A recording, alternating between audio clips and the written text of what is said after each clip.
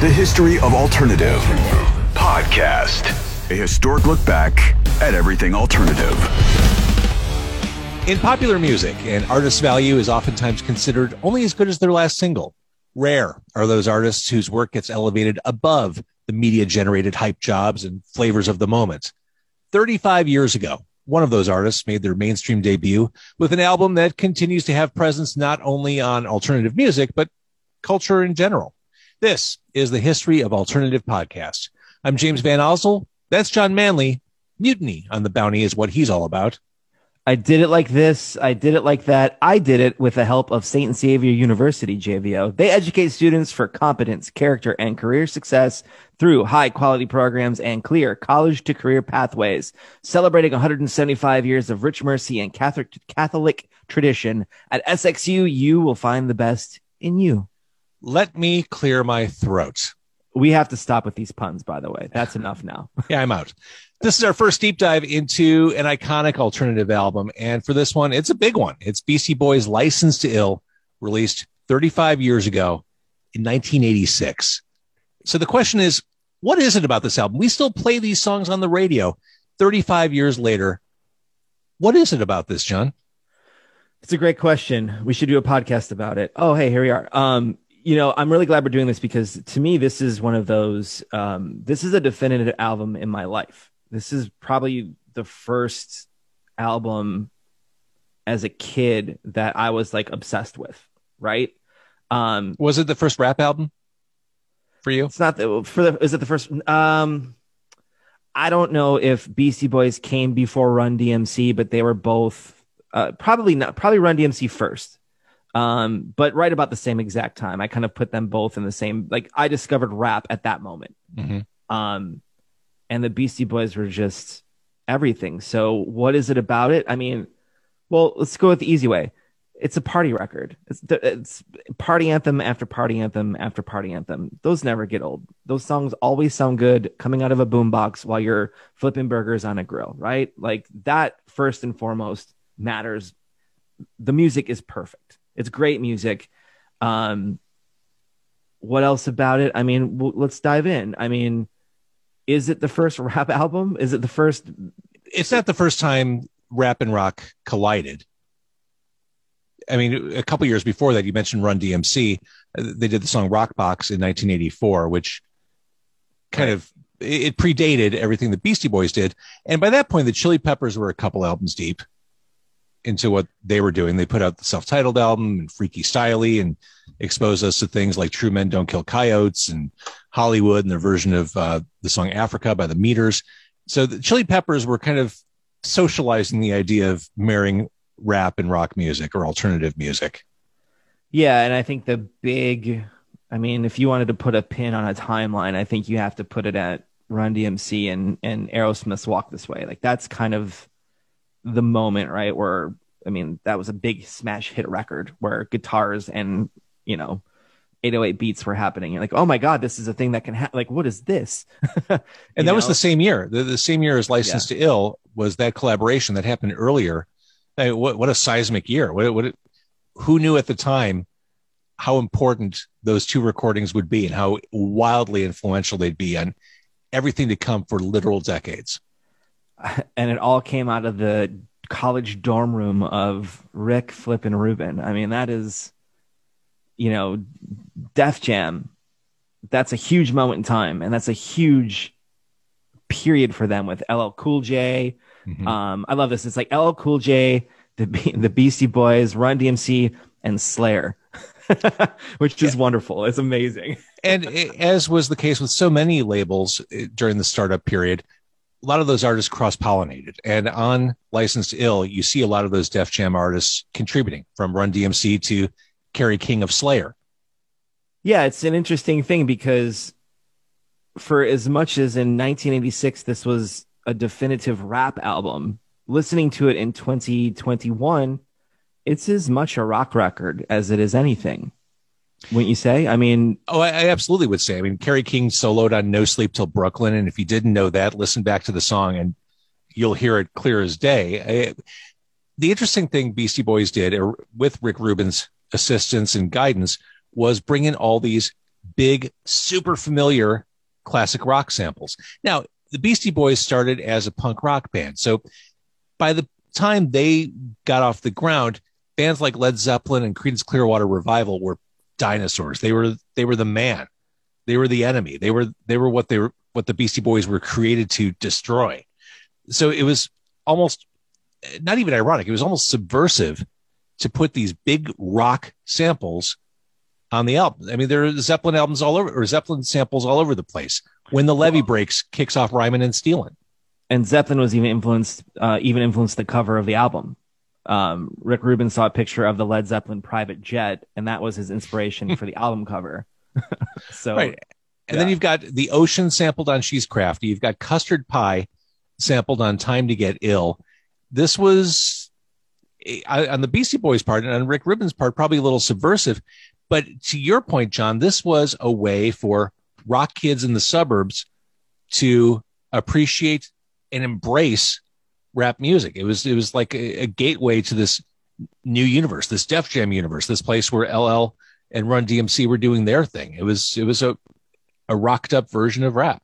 Especially considering like this was the time, this wasn't an era where the suburb kids would come to the city to explore things. Like it was like you lived in the burbs and that's where you lived, right? Like this was like a glimpse into New York when New York was dangerous and scary. And then, you know, these three Jewish white kids are giving you She's Crafty and like No Sleep Till Brooklyn. And you're like, awesome. And your parents were uncomfortable, which makes it, that's the most important thing, right? Like if you're a kid and you find a record and your parents don't like it, you like it 10 times more. That is the truth. You talked at the very beginning about every song on this album being a party album. I think the appeal, beyond the fact that, yeah, it struck those rock notes and it hit those rock listeners in the suburbs. I think it was just this pervasive attitude. These three guys, they were brash, they were obnoxious. And by the same token, what you're just saying about annoying parents, they were dangerous sounding. They made your parents uncomfortable. They were typical early 20 snotty kids. And that persona they created didn't necessarily last throughout their career, but back in 1986, it was their mission statement. It's interesting. The Beastie Boys are an interesting onion to unpeel because if you start at Licensed to Ill, your impression of them is like three jerks, really, right? I mean, they're young, they're arrogant, they are just talking shit, basically. And to learn as you go through the history of the band and you learn more about them and you start to like discover like, oh, you know, MCA is a Buddhist and they were into punk rock before they were into rap and all of these things and how their characters were just that. They were characters. They were not really who, you know, Mike D was or Ad Rock was. It was a show. They were wrestling characters. And that's always so amazing to me to see how they could do that and become these three characters and how it really almost derailed them, you know, because they come back with the second record, Paul's Boutique, which is again, it's one of those records where at the time it was panned, but through time you go, it's one of the most important records. Oh, I don't think it was panned. I remember that as being a huge a huge critical success. Yeah, not a commercial success though. It did not. No, not at all. Not at all. But no, the critics loved it. And yeah, you know, the big difference, I think songwriting definitely improved, but it was the change in producer. I mean, they went from Rick Rubin to the Dust Brothers, totally different vibe, aesthetic. Those songs sounded fuller and the samples were more interesting and more obscure. Yeah. And for, I guess for better or for worse, however you want to look at it. I remember an interview with Puff Daddy who said that Paul's Boutique was the album that changed his life because he didn't know that album elevated sampling into an art form versus just lifting beats or lifting hooks. It was like that entire, I think like 98% of that record, the sounds on that record are samples or something like that. Like it's an absurd amount, a number where it's like every sound down to like a snare in a song is not an actual snare, but a sample. It's incredible. And you go back to License to Ill, to go back to those Zeppelin samples, When the Levee Breaks was just looped on a reel to reel. for Ryman and Steele. I mean, this was about as lo-fi an approach as possible to putting together a record and putting samples on a record. Which made it, I think that was the beauty of it. It felt so attainable and it felt so raw, which just added to the aesthetic. I mean, just from top to bottom, the look, the attitude, the feel, and the music, it's just one of those moments where everybody performed at a high level and caught lightning in a bottle. That is true. You mentioned the Tibetan Freedom Concert. Can you imagine being a fan of Licensed to Ill, turning on MTV every 75 minutes, seeing the Fight for Your Right video, and then going into a coma? And then when you come out of the coma, you learn about the Tibetan Freedom Show, or you're taken to the Tibetan Freedom Show. I think it would be impossible for the human brain to process how the band that gave us License to Ill ended up there, because they were this raucous, misogynistic, rock and roll lifestyle eschewing band. I mean, look at the lyrics. These lyrics would never fly today, especially in Florida. If I played guitar, I'd be Jimmy Page. The girlies I like are underage. First of all, I see what you did there. Wonderful. Thank you. Yeah, I mean, to your point, like the album was originally going to be called Don't Be a Faggot. Like, it was different in 1986, but even in 1986, that is wild. That is audacious. That is too far.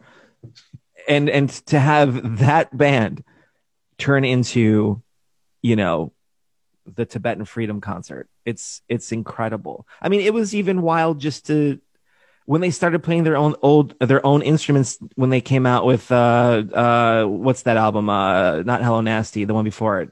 Ill Communications. Geez. Even then, like as a fan, you're like, wow, they play their own instruments. Like you didn't know that at the time, right? And it was like, oh wow, these guys are like adults now and like mature. And it was their career arc is so incredible. I just look back on it and it's so amazing. And it didn't have to be, because they didn't have to evolve if they didn't want to. Like that, they could have done 3 more License to Ills and been fine, sold another 1 billion records. That's probably true. And this album, I mean, yes, they did sell 1 billion records. That album, License to Ill, the one we're building this entire episode on, went to the #1 spot on the Billboard charts. It was the first rap album to ever do so. And congratulations to the Beastie Boys. They knocked out Bon Jovi in doing so. I have a burning, never-ending hatred of anything related to Bon Jovi. And that album, License to Ill, sold over 10 million copies to date. And I mean, it's still selling. They keep repressing it on vinyl. I mean, it's never going to go away. When MCA passed, the next week it was number 17 on the Billboard charts. And that's 30 some years after it came out. That's amazing. It's iconic. That is one of those records that is forever, and not just because of its popularity, but because of its importance. It's a tough one because it's easy to kind of dismiss it as just this big party record from the 80s. But again, when you look back on it and the moment in time that it happened and what came from it, it really is a super important record. Now, there are songs on there that as they grew artistically, emotionally, etc., they disavowed. They walked away from. It's interesting. I started the episode by asking you, why does this album endure? We're still playing these songs. I spent most of the 1990s on the radio playing girls. We played girls in what's called the gold category, which meant it got played once every 12 hours on the radio station. Looking at it through the lens of a 2021 human being, it is a misogynistic, cringy thing to hear. But as recently as the late 1990s, it was played on the radio 14 times a week. Yeah, I think there's a tongue-in-cheek aspect to that gives it a bit of a hall pass. I mean, but to your point, that is also a song that the Beastie Boys have publicly come out and apologized for and said, like, we were 18. What were we supposed to do? And again, I think that's the thing about the Beastie Boys is they've atoned for any sort of that, which, I mean, I can only speak for myself. I don't know how other people take it, but to me, that kind of dulls the knife point of that song to me, where it's like, yeah, I agree. just being kids. It's just kids being kids. It's not an anthem or like a war cry or rally cry for like, this is how we do things. Unlike other bands who, that's, you turn your hat around and that's how it goes. Right. Just what an incredible record. Girls, Fight for Your Right to Party, and, Brass Monkey, which I think was my first time I ever understood that there was a reference to booze. And I think up until I had my first beer, I thought you could get Brass Monkey places. Like I thought you could get it at the open pantry down the street. Which a reasonable assumption. I mean, I was really young when this came out. So what did I know, right? But I think when I was really into it, I would go to the store and like try to see if I could find it, and like, not like I'd do anything with it, but like, man, when I turn 21, I'm going to get some Brass Monkey. It's going to be awesome. I was thinking about this before we started this episode. I was thinking about when I first heard this album. This was one of the first 5 CDs I ever bought. Sure. In the 1980s. I remember getting my first CD player, and I remember going to the record store with, maybe it was birthday money, it was holiday money, it was just money I had. And this was one of the first 5 I took home. And that was a big deal. And that was in one of those cardboard long boxes too. Oh, those things were crazy. Mm-hmm. Yeah. I'll always remember this album for a couple of things. One, I started listening to it real young, which was a problem for my mom. So I thought I always, to this day, will kind of make fun of her for, taking away my Beastie Boys album because it was bad. And then fast forward, 18 years later, and my youngest brother's listening to Tupac. Right. And it's fine. And it's like, Mom, the Beastie Boys didn't even swear. Like, like, how are you taking that away from me? And he gets to listen to, Biggie. Like, this is ridiculous. But it was also one of those records that I was blessed. And I think every music nerd probably has this origin story, but I was blessed to have like a friend who was older and more mature and listen to good music. So I got to listen to good music before I had any right to. So when I got to high school and all of my friends discovered Beastie Boys, it was like, you guys do realize that this record is like 10 years old. Yeah, where you been? It was because Sabotage came out right when I was in high school, and everyone was like, holy crap, the Beastie Boys are back.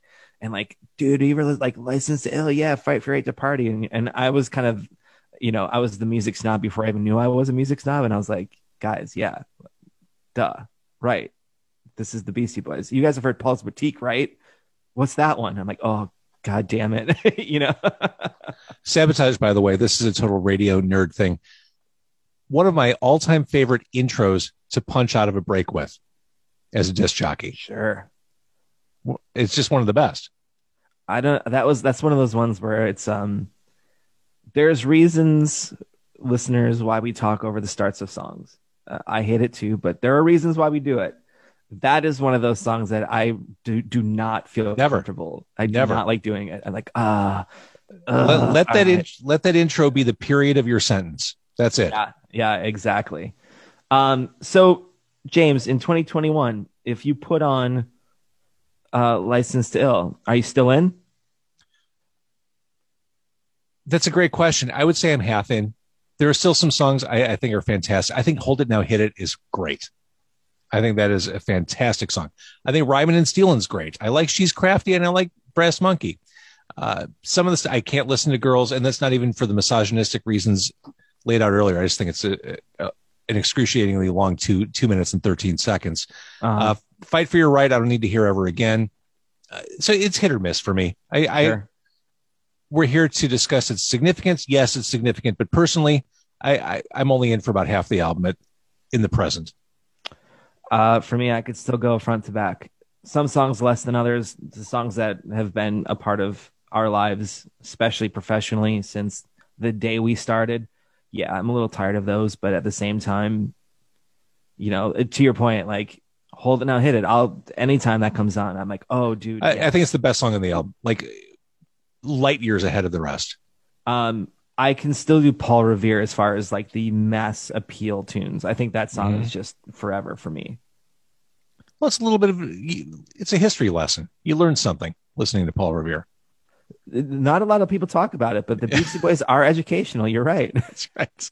Actually, you learn more about crime than you do U.S. history with Paul Revere. Beastie Boys, the third ever rap group to be inducted into the Rock and Roll Hall of Fame. And this is where it all started. Should be. Yeah. As they should be, because that record not only brought rap to the mainstream, and by mainstream, yes, I do mean white America, but it also... That's it. You're right. That's it. You said it. It's true, though. Mm-hmm. And I don't think that's right, but I think it's important to note it's an important aspect to this. You know, it monetized hip hop. And if hip hop was going to evolve and succeed and continue, you got to have a money man. And the Beastie Boys did that. You know, they took it to the next level, and all of a sudden you had record labels looking for the next Beastie Boys. And thankfully there weren't anymore. So they actually had to find good rappers. And that was an awesome evolution for all of us. That was a good thing to have happened, you know? That's another great point. I mean, really, Beastie Boys were one of a kind. They're an absolute one of a kind, to the point where when anyone tries to draw a band back to the Beastie Boys, I kind of take offense, because you're just like, it's because they're white, you know, like you can't like say, you know, Eminem is a derivative of the Beastie Boys. Like, no, not even close.